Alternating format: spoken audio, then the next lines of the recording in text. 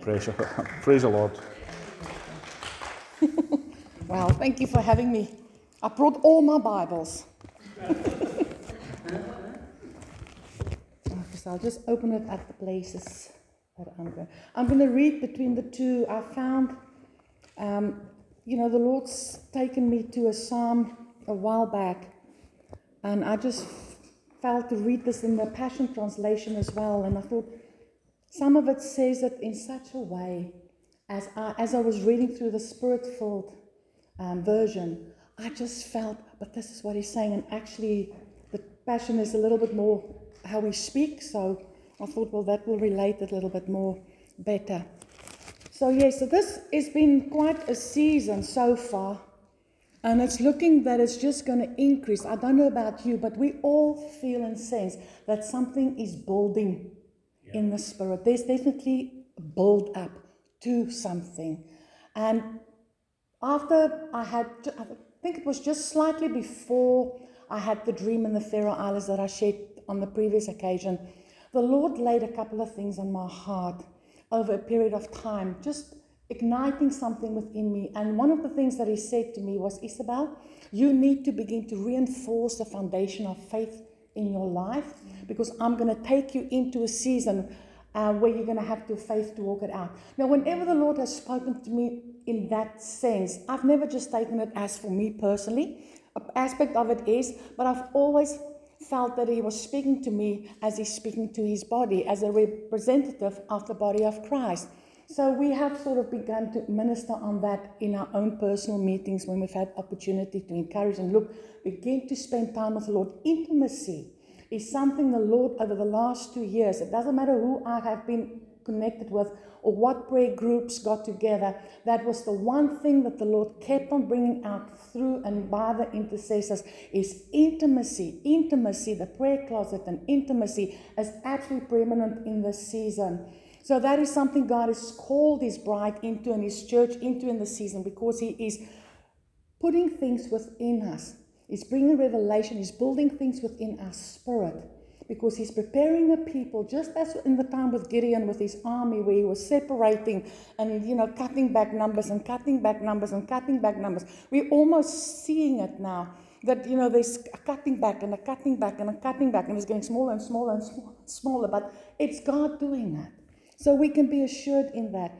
And even that sort of, the headings of the Psalms in itself is a message within itself. Another thing he said to me, just a part of the building of, the foundation of faith in your spirit, he took me, I was reading through Matthew's, where he was speaking to Peter.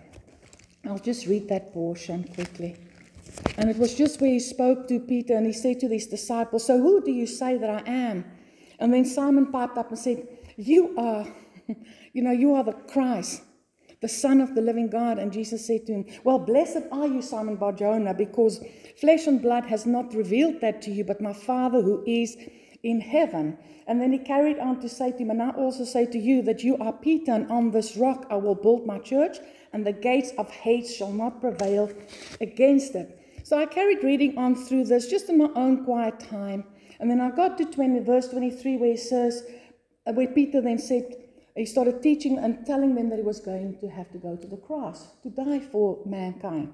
And Peter no, far be it from you that should happen. So as much revelation he had in one sense, he suddenly just saw something again from a different perspective. And the Lord said to him, get behind me, Satan, for you are an offense to me. For you are not mindful of the things of God, but the things of men. And as I read that, the Spirit of God piped up that last portion. He said to me, Isobel, you have to come into a season where you're going to have to be mindful of the things of God and not so much the things of man. And we can literally see it. We are bombarded on a daily basis with things happening, new things that they're inventing, more evil and more wicked schemes. It's like mind-boggling. How can people still come up with even more perverse things than what they're coming up, but they are. And I felt the Lord say it's so important that we also understand where God is in this season. What's God up to in this season? We can see all the evil and the darkness, but it's so important as his children that we know what he is up to. Well, that is our strength. That is our hope. So I went before the Lord in a time of prayer and I said, Father, we are praying against this agenda. We're praying against that agenda. We are calling for the light to come and to be illuminated, the darkness to be illuminated, for people to be held accountable, for their schemes and their plots and whatever to be overturned and to fail and to be actually even exposed even more. Bring it up right by its root.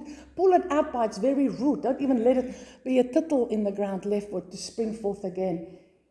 I said, so where are you at? Because we saw people beginning to be quite despondent, full of despair, losing hope. So many of our brothers and sisters became disillusioned with where is God? Why is He allowing all these things? And there is a sense of that still.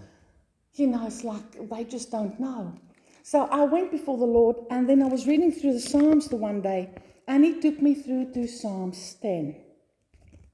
So that's what I'm going to read now. Just get there quickly. Psalms 10. Psalms 10. And it started off with, why do you stand afar off, O Lord? Why do you hide in a time of trouble? And this is literally what people were sort of saying, where is God? Where's the church? The church is locked up. The pastors are not saying anything. Nobody's saying anything. We're just all submitting and adhering. So it's like, Lord, where are you in this situation? And He took me to the psalm, and then it went verse 2, and I'm going to read this now from the Passion Translation, where He said, you've hidden yourself when I needed you most. That's what it says in the psalm about where are you? Why are you so far away? Verse 2, the arrogant in their elitist pride persecute the poor and the helpless. May you pour out upon them the very evil that they are planning against others.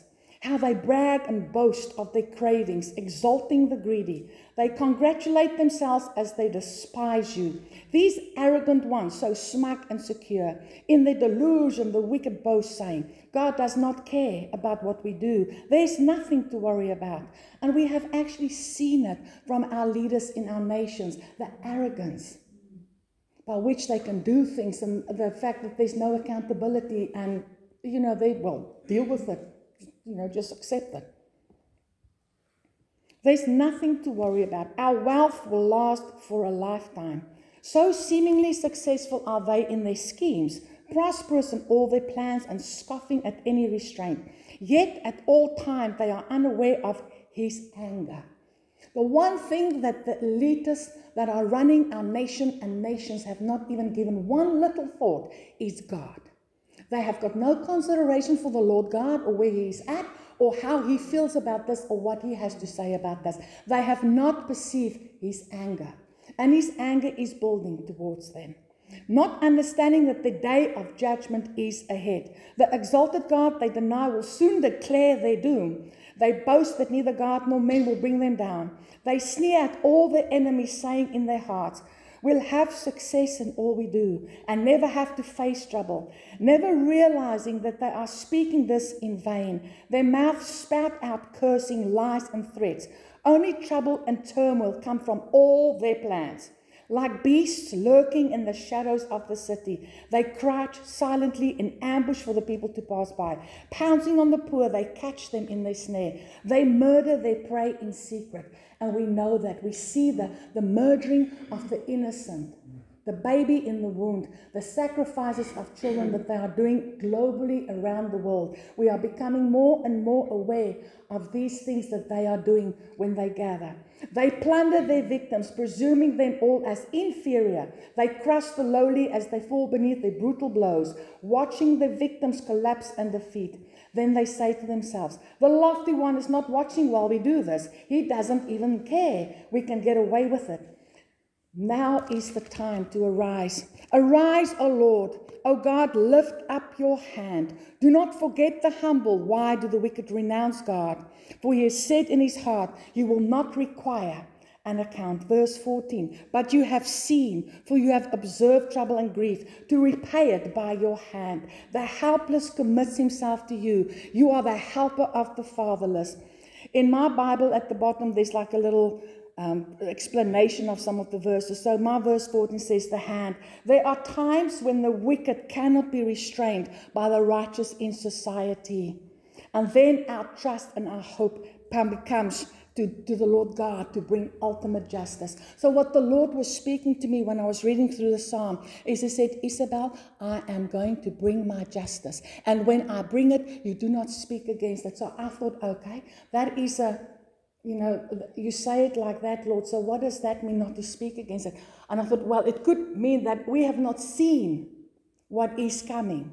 So we're going to have discernment. God, is this you? God, is this not you? So that we don't go again and pray something against, and it's God actually doing and acting, performing and watching over His word, because He is going to bring justice.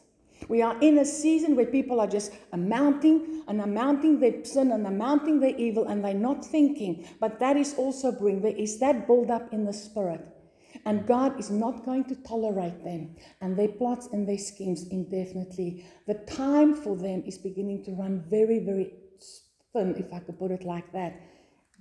And I'll just finish up with the last portion in Psalm 10 where He says, break the power of the wicked and all their strong-arm tactics. Search them out and destroy them. For the evil things they have done, you, Lord, are the King forever and ever. You will see to it that all the nations perish from their land. Lord, you know and understand all the hopes of the humble, and will bring their cries and their comfort, and you will comfort their hearts, helping them all. The orphan and the oppressed will be terrified no longer, for you will bring them justice. No one will trouble them. The last one, He says, to do justice to the fatherless and to the oppressed, that the man of the earth, mortal man, can no longer oppress. And don't we see an oppression now? It's unprecedented, the oppression of people. Just yesterday, someone came into the branch again. She wore a mask, which was absolutely fine, but she was complaining about wearing the mask. And she was talking about a few other things, but then she was actually building herself up, getting anxious, because she's so beside herself for actually having to be outside, having to go somewhere, to go and buy groceries, to go and buy food, and to come into the branch. She feels safe with the mask on. And if you look at that and think, Lord, we are seeing people come in day after day that is bound, so bound by fear. Another lady came to my desk yesterday. She was so out of breath, she could not literally breathe. And I said to her, do you want to take your mask off and just see if you can get a better airflow? It will help you just to get some oxygen. So she took the mask off, and very quickly she started to breathe normally. That she started, because she was literally standing like that in front of me. And I thought, my goodness, just take it off, get some air, because there's a shield between us, I'll step back a bit if you're a bit weary. So she did that, and she calmed down, and she started breathing, and she was able to do what she needed to do. But we're seeing people more and more bound by fear. There is a fear over our land that we need to deal with. I really believe, I have had a vision where God, one day in a time of prayer, I became undone in a sense, because the goodness of God were manifesting. And I said, Lord, they don't know your goodness. They don't know how much you love them. They don't know how much you care for them. And then I saw the face of God in the image. I saw turn, and there was the earth globe like that. And as He turned, He breathed.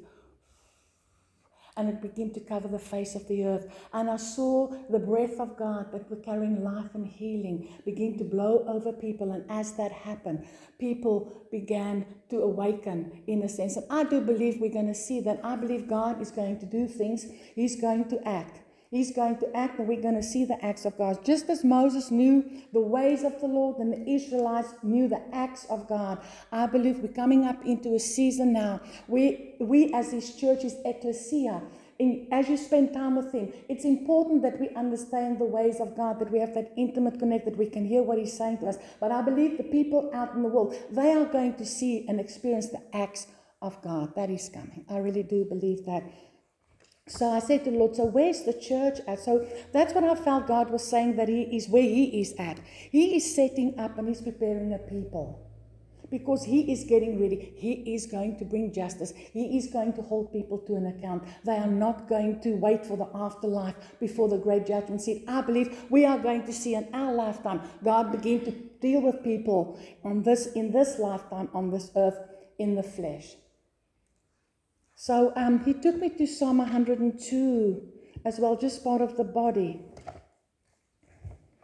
And I said, Lord, where is the church? What is the church? Well, we know the church is the vehicle that God is going to use in these days to make himself known to the principalities and the power and the evil spirits and whatever in heavenly places. The church, he's not coming on a rescue mission. I believe he's coming for a glorious bride. I believe he's going to come back for a bride that is on fire, that is full of the Holy Ghost, that's walking in the power of God. I don't believe he's coming on a rescue mission that we're all just waiting for him to come and to save us out of this.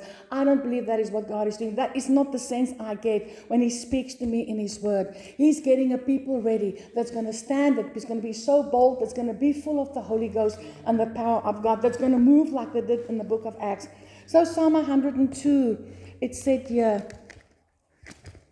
we are a praying church, and he is preparing a praying church for this time.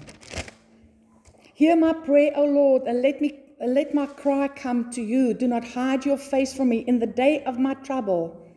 Incline your ear to me in the day that I call. Answer me speedily. And then when we go down to verse 13, know you are about to arise and to show your tender love to Zion. I believe he's getting ready to show his tender love to his ecclesia, to his bride. Now is the time, Lord, for your compassion and your mercy to be poured out. The appointed time has come. The word says here in the Spirit-filled, you will arise and have mercy on Zion for the time to favor her. Yes, the set time has come. I believe there are set times and seasons, and I believe we are coming into a set time season where God is going to move, and nothing and no one is going to stop that. Not even the cabal or the Luciferian cult or anybody. I believe he is sovereign, he's over all, he is above all, and he holds time, seasons, and everything in the palm of his hand. And I really believe he's getting a people ready. He's just getting us stirred up. I can feel I'm getting stirred up a bit. But I really do believe he's going to show himself strong again on behalf of his church. And you can see that little remnant beginning to stand and to burn in the nations of the world. Everywhere you turn to, you can hear people beginning to say the same thing, praying the same thing. There's a unifying taking place amongst the body of Christ, and it's a global unity that is beginning to take place.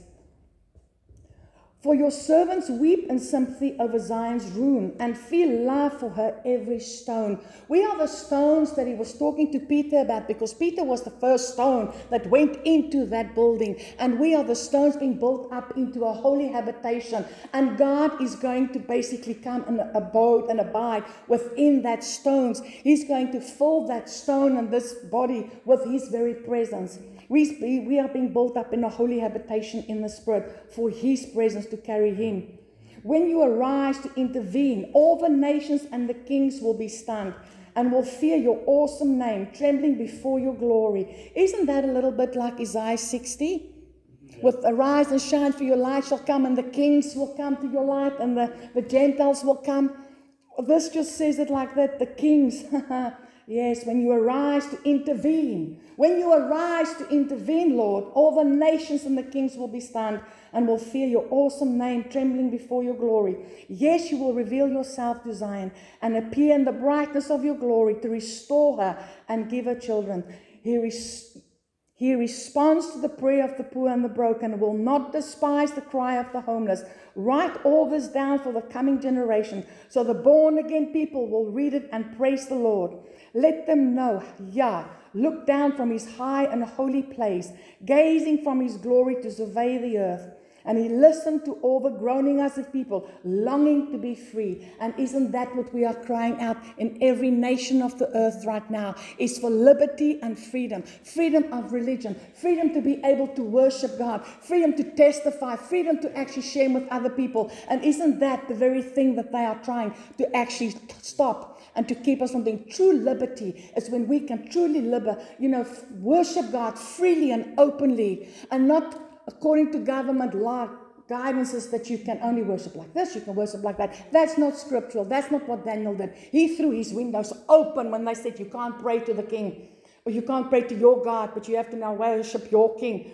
And he said he did the same thing as every day. He went down and he opened his windows and he prayed. He got thrown into the fire, but the Lord was the fourth man in that fire. The Lord will be the fourth man in any fire that they put us in, because his hand is upon his church in this season, and he is going to be the head over her, and he will sustain and he will keep her. Just before, I'm just going to share this and then I'm done. I didn't keep it for hours and hours. Just before the lockdown, last year, March, the very last thing, the very last Sunday night, that I was in the church, and we were just worshiping and praying, just walking, worshiping, praying, just doing what we do on a Sunday night. And I saw the Lord open the curtain, and I was looking up at him, and he was looking down at me. He had on royal robes, but it was the look in his face that caught my attention. There was a look of intent that I've not seen, and that basically stayed with me. So for weeks and months I said, Lord, what was that look? You were looking for something. What were you looking for? What were you looking for? So that's kept me going for a while. What were you looking for? I read this and I thought, Lord, finally, finally, you showed me what you were looking for. Finally, you showed me. Psalm 14, verse 2. The Lord looks down in love, bending over heaven's balcony, looking over all of Adam's sons and daughters. He's looking to see if there is anyone who is wise and has insight, who are searching for God and wanting to please him. He was looking for a people that were seeking after him, a people that are hungry and thirsty for him, a people that are pursuing him, a people that are prepared to lay down their lives to have him, a people that will not compromise, a people that are burning with his fire. He was looking for his remnant. He was looking for you, and he was looking for me. Amen. Amen. So, Bill, we can stop this. Thank you. Thank you. So